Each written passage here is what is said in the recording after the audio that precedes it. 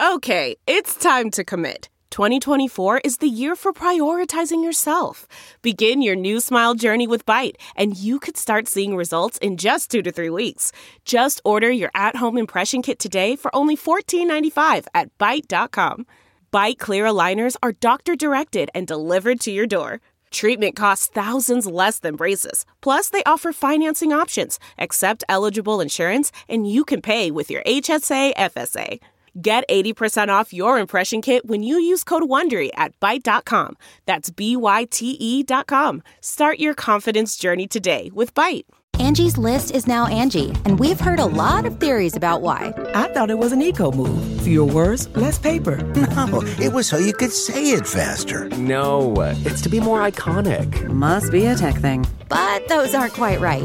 It's because now you can compare upfront prices, book a service instantly, and even get your project handled from start to finish. Sounds easy. It is, and it makes us so much more than just a list. Get started at Angie.com. That's ANGI, or download the app today. Hi, I'm Mark Striegel, host and producer of this show since 2005. On this episode, we're going to talk some rock, some metal, and anything else we feel like. We're also going to jam some tunes, have a drink, and share some honest opinions. Thanks for listening to the Talking Metal Podcast. Let's get things started.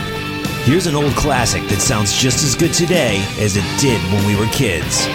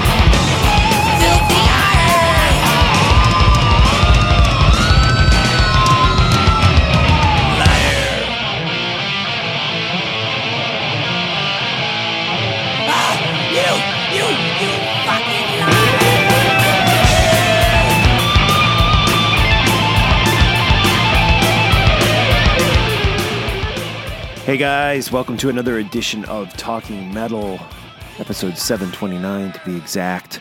Our guest today is Bob Nalbandian, and this guy has quite a history. We've had him on the podcast numerous times. He's always delivered some great interviews. With this one, I was rather rushed. I can't remember. I think I had my kids running around in the background, and things were a little rushed, so I apologize to Bob on that. And we want to have him or maybe Carl back to talk more about the Inside Metal, Rise of L.A. Thrash Metal documentary that is now out. And also the song that started us off today, some L.A. thrash metal for sure, Liar by Megadeth. I saw them on that tour. That's off the So Far, So Good, So What record. And to me, that and Peace Sells, I mean, those are the classic Megadeth records for me. A lot of people will disagree for me. They were so rough. I hate that they went back and messed with those records and re-recorded parts and remixed them. Believe me, the original cassette version I have of that song, Liar, I like better. It was dirtier, it was rougher, but for whatever reason, Mustaine went back and fucked with those records, and in my opinion, didn't do them any good by doing that. Actually, the opposite. Still great though, Liar by Megadeth. And on that note, let's check out this brief interview with Bob Nalbandian, and then we will wrap the show with another tune. So I'll be right back with you guys after this interview. Hey, it's Mark Striegel, and on the Skype line here we have Bob Nalbandian. Bob, welcome back to Talking Metal. Well, thank you, Mark. It's always a pleasure to be on your show. Well, thanks for being here, and it's always great talking with you. And you have the third installment of the Inside Metal documentary series about to hit. It's the Rise of L.A. Thrash Metal, and I think it's just the title alone is interesting, because when we think of thrash metal, the place we usually think of is San Francisco. And again, this isn't out yet, so I've seen the trailer. I haven't actually seen your film, but is the film going to kind of explain to us that maybe LA is actually the birthplace of thrash metal? Well, yes, it does. We get really involved in that. And by the way, our next title that we're editing now is going to be on the San Francisco scene, Inside Metal, San Francisco Bay Area scene. Okay. Not just thrash, but all of the whole music genre of the early 80s in San Francisco. Yeah, you're so right. And that's one of the reasons why I wanted to do this title. I wanted to make this the third Inside Metal title. As you know, the last movie we did, the LA Metal Scene Explodes, stops roughly around 86. Right. And rather than getting into the latter 80s, which has been covered a million times on VH1, and, the Poison War and Guns N' Roses, LA Guns, all that kind of stuff. Yeah. It's better. Let's do one on the thrash metal scene of Los Angeles, because it was always underground. And as far as birthing thrash metal, I mean, there's no disputing 3 out of the big 4 thrash bands were LA bands. Metallica, originally from LA, Megadeth, of course, and Slayer. So, whether you want to say the scene was birthed in LA, I mean, obviously the Bay Area took the upper hand in the thrash scene, because I think, for one, the club scene in the Bay Area was a lot more receptive, as well as the fans and the fanzines. And you had KUSF, Ron Quintana's radio station, that were playing all those early demos. So they definitely had a bigger scene. And you got to remember, too, San Francisco geographically is very small. So it's a smaller, tight-knit community, whereas LA, I mean, I live down in Orange County, and when we would go to the country club, say, for some of these shows in the Valley, we would drive an hour, and even Hollywood was like 45 minutes to an hour. So, and most of the bands, the thrash bands in the beginning, played Orange County, Metallica, Slayer, Dark Angel, Hyrax. So the scene mostly in Southern I would say Orange County and East LA was huge thrash metal market. Not right. Hollywood, not so much, because, as you know, Hollywood was dominated by glam then. So it was very hard for the thrash bands to get into Hollywood, because the Hollywood clubs would ban. Once they would see slamming and they would see the thrash bands, boom, they'd get banned. So they had to play the outskirts of LA. So it's a very underground scene. So do you think that, like, Metallica, for example. Now, obviously, they moved up to San Francisco, and that's where they got Cliff and Kurt Hammett. But yeah, as you mentioned, they definitely started in the Los Angeles area. But do you think they maybe never wanted to embrace the Los Angeles name and city as their partial home, or maybe their definitive home, because of what was going on with the more commercial hard rock bands and glam metal bands in Hollywood? Oh, absolutely. Not just Metallica, but you look at Slayer and Megadeth. They're both LA bands, and still to this day, at least Slayer is still an LA band, but rarely do they talk about it. They never say, right, this LA pride, so to speak. Whereas a band like Armored Saint or some other bands, even Suicidal, they're more, LA pride kind of thing. And that's definitely the reason. And it makes sense. And, you can't blame the bands. When Metallica were playing the clubs, I think it was just before the crossover changeover, because when the thrash scene started to thrive in LA, it was just after Metallica left and went to the Bay Area. And then you had Rising Up with Slayer, and of course, Megadeth, actually, their first shows they played in the Bay Area, but you had, Dark Angel, and a lot of Cryptic Slaughter, a lot of these other thrash bands kind of coming up. And of course, Suicidal, that was crossover. So you had the thrash bands playing with the punk bands like DRI, Suicidal and No Mercy and XL, and it kind of crossed over a lot. So that was kind of the scene in LA, which was a little bit later after Metallica split. And in San Francisco, I think it was just more hardcore. You had just a much more of a hardcore thrash scene with, Exodus coming out, and of course, Testament, who were called Legacy back then, and Death Angel rising up. So, like I said, the LA was not nice to thrash metal at all, particularly when it comes to Hollywood, the clubs, right, and the fans and all that. And, and that's well documented, well documented prior to the documentary, but also in the documentary, we do get into that. What are some of the favorite interviews that you did for this? I mean, obviously there's Lars Ulrich is in this, Dave Ellefson. Are there any others that maybe we wouldn't expect that you thought ended up turning out really, really good as far as the interviews go and the contributions? Yeah, well, as you say, Lars and David are both great, and I got to say their memory is just amazing. Seeing that both these guys have played, close to 300 shows a year for the last 30 years, and their memory is still unbelievably well. So they're always great interviews. Rocky from Suicidal was great, and he's a guy that you rarely see interviewed. And I've known Rocky for many, many years, and he's kind of a shy guy, doesn't like doing a lot of interviews. So it was really great to get him and for him to talk about his perspective, being kind of starting out more of a punk band, Suicidal, and then crossing to the thrash market. So that was really interesting. Juan and Ernie C. From Body Count. Juan Garcia was a long time. He was in Abattoir and Agent Steel, and Abattoir were, actually just before Slayer, I believe, and they were like in the Pasadena area. They were like one of the top bands playing, and they actually did play in Hollywood a few times because they drew so well, and they were one of the few bands that were able to get away with doing some troubadour shows anyway. Juan was great, Ernie was great, and also Vince from Body Count was great. He used to be in a band called Steel Prophet, who were another more of a power speed metal band. So those Dave Lombardo was great. We got him at the last minute. He was great as well. So yeah, a lot of really good interviews. Cool. And as far as the actual format of this documentary goes, does it stray much from the first two? How did you approach this? Was there a different approach in the directing and producing of it?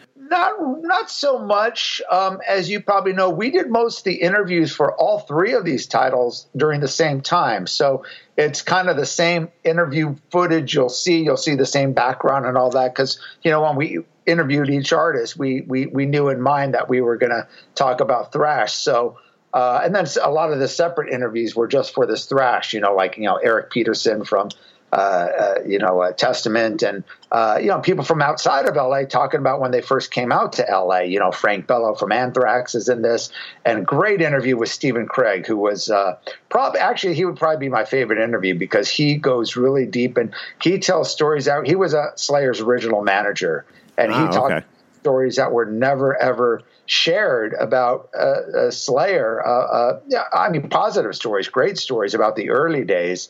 And he never wanted to expose them until he put out a book. But I've known Stephen for so long that he said, "Look, let's do it." So this is going to be a real exclusive with Stephen, talking about the very early Slayer shows. But the format was pretty much the same as Carl, who's been extremely helpful. He helped me a lot on the editing, and he did a lot of the filming, as well as Joe Floyd did the original filming for the older interviews.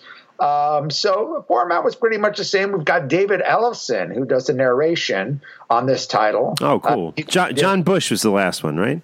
Correct. Yeah. John Bush. I did the first one. I wasn't really happy with my voice, so we had John Bush do the second one, and John did a fantastic job as well, and David the same. He did a great job, and the narration. And I really wanted to get someone that was the epitome from that era to narrate, and of course someone that's got a great speaking voice and that could really have a feel for the movie. So I think both John Bush and David Ellefson were perfect candidates for this, doing narration. When you look at thrash metal, there's been a lot of different narratives about how it came to be through the years. Now, one is that all these bands, Slayer and Exodus and Megadeth and Metallica, they were all kind of like doing, Megadeth came a little later, but they were all kind of doing a similar style, and that they all kind of arrived at the same place, influenced by one another.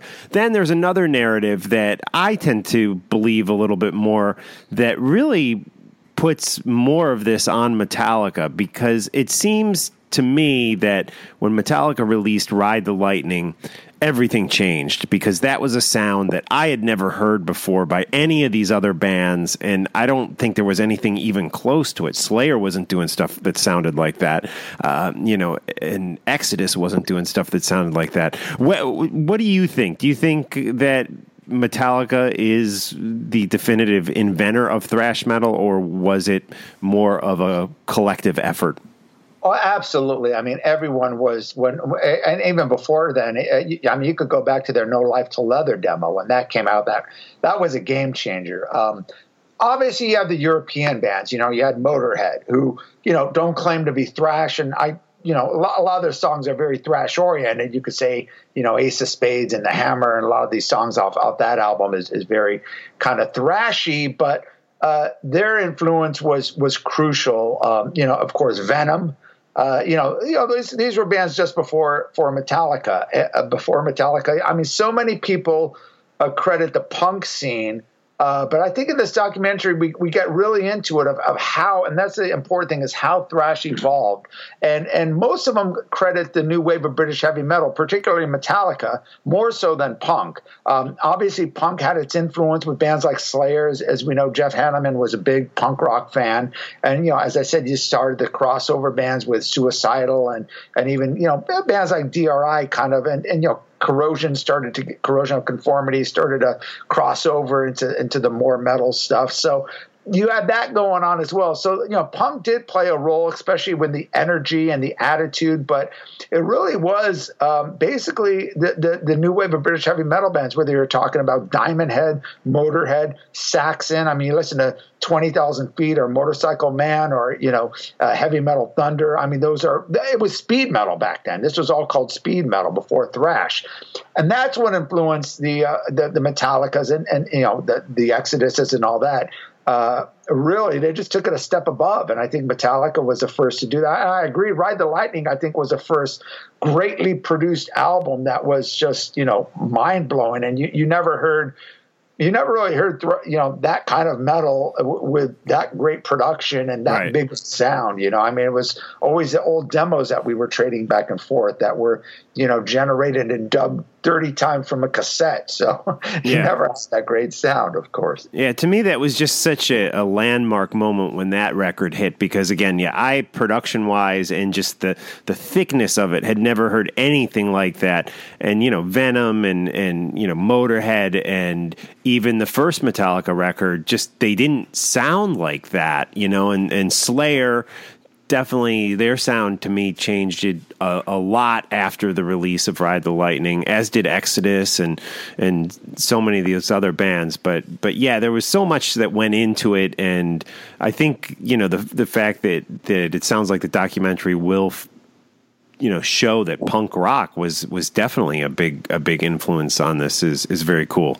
Oh, absolutely. We have a whole chapter devoted to the crossover with punk rock, as well as a whole chapter on the new wave of British heavy metal.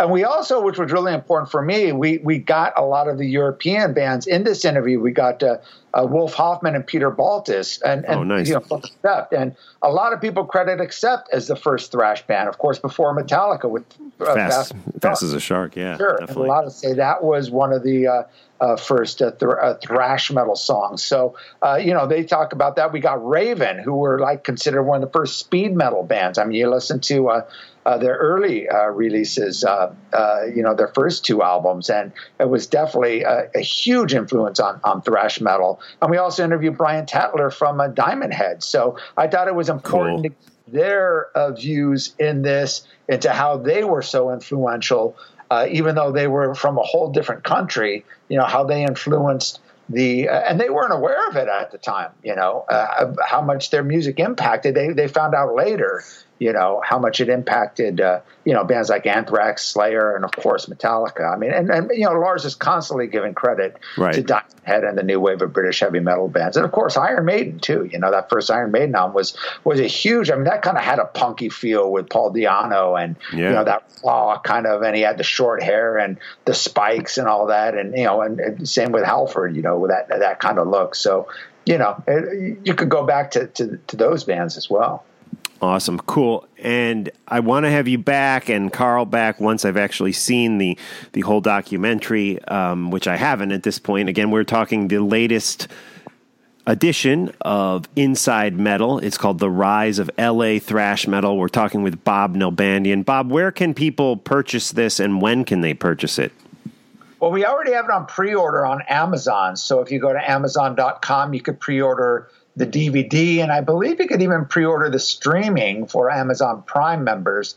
Okay, cool. I looked on Amazon Prime maybe 4 nights ago, and I couldn't find it. But I saw the old one there, but I didn't see the new one. Yeah, I think you have to you have to look on the computer and just go to Amazon.com, and then you can pre-order. It's not, you can't watch it yet. It comes out on the 19th, so it'll be coming out next week. Again, it's a 2-volume set, just like the previous Inside Metal titles. So part 1 will be coming out next week on January 19th, and part 2 is scheduled for April 3rd. Again, like I told you beforehand, we're kind of separating these titles a little bit, so it's not quite as confusing for the fans. Cool. Very good. Bob, it's always great talking with you, and we'll catch up again real soon. Again, Inside Metal, The Rise of LA Thrash Metal, January 19th, you said, right? Correct. Cool, which will probably be just a couple days after we post this. So definitely do yourself a favor, guys, and check it out. And Bob, thanks, as always, with Talking Metal. You got it, Mark. I appreciate it.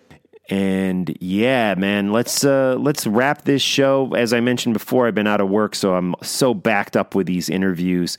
Bob, I'm so sorry it took me so long to get your interview up. And you're probably saying, well, if you're out of work, why are you so backed up with the interviews? What happens is I'm sitting here and I'm doing interviews every single day, whereas in the past, I'm barely even able to get one interview in a week when I'm working full time. But that's what happened, and some of these have gotten pushed back because I had all that Vinnie Vincent coverage, which was timely, that I needed to get up. So, yeah, my apology to a lot of the people I've done interviews with recently, because I know we're really delayed in getting your interviews up.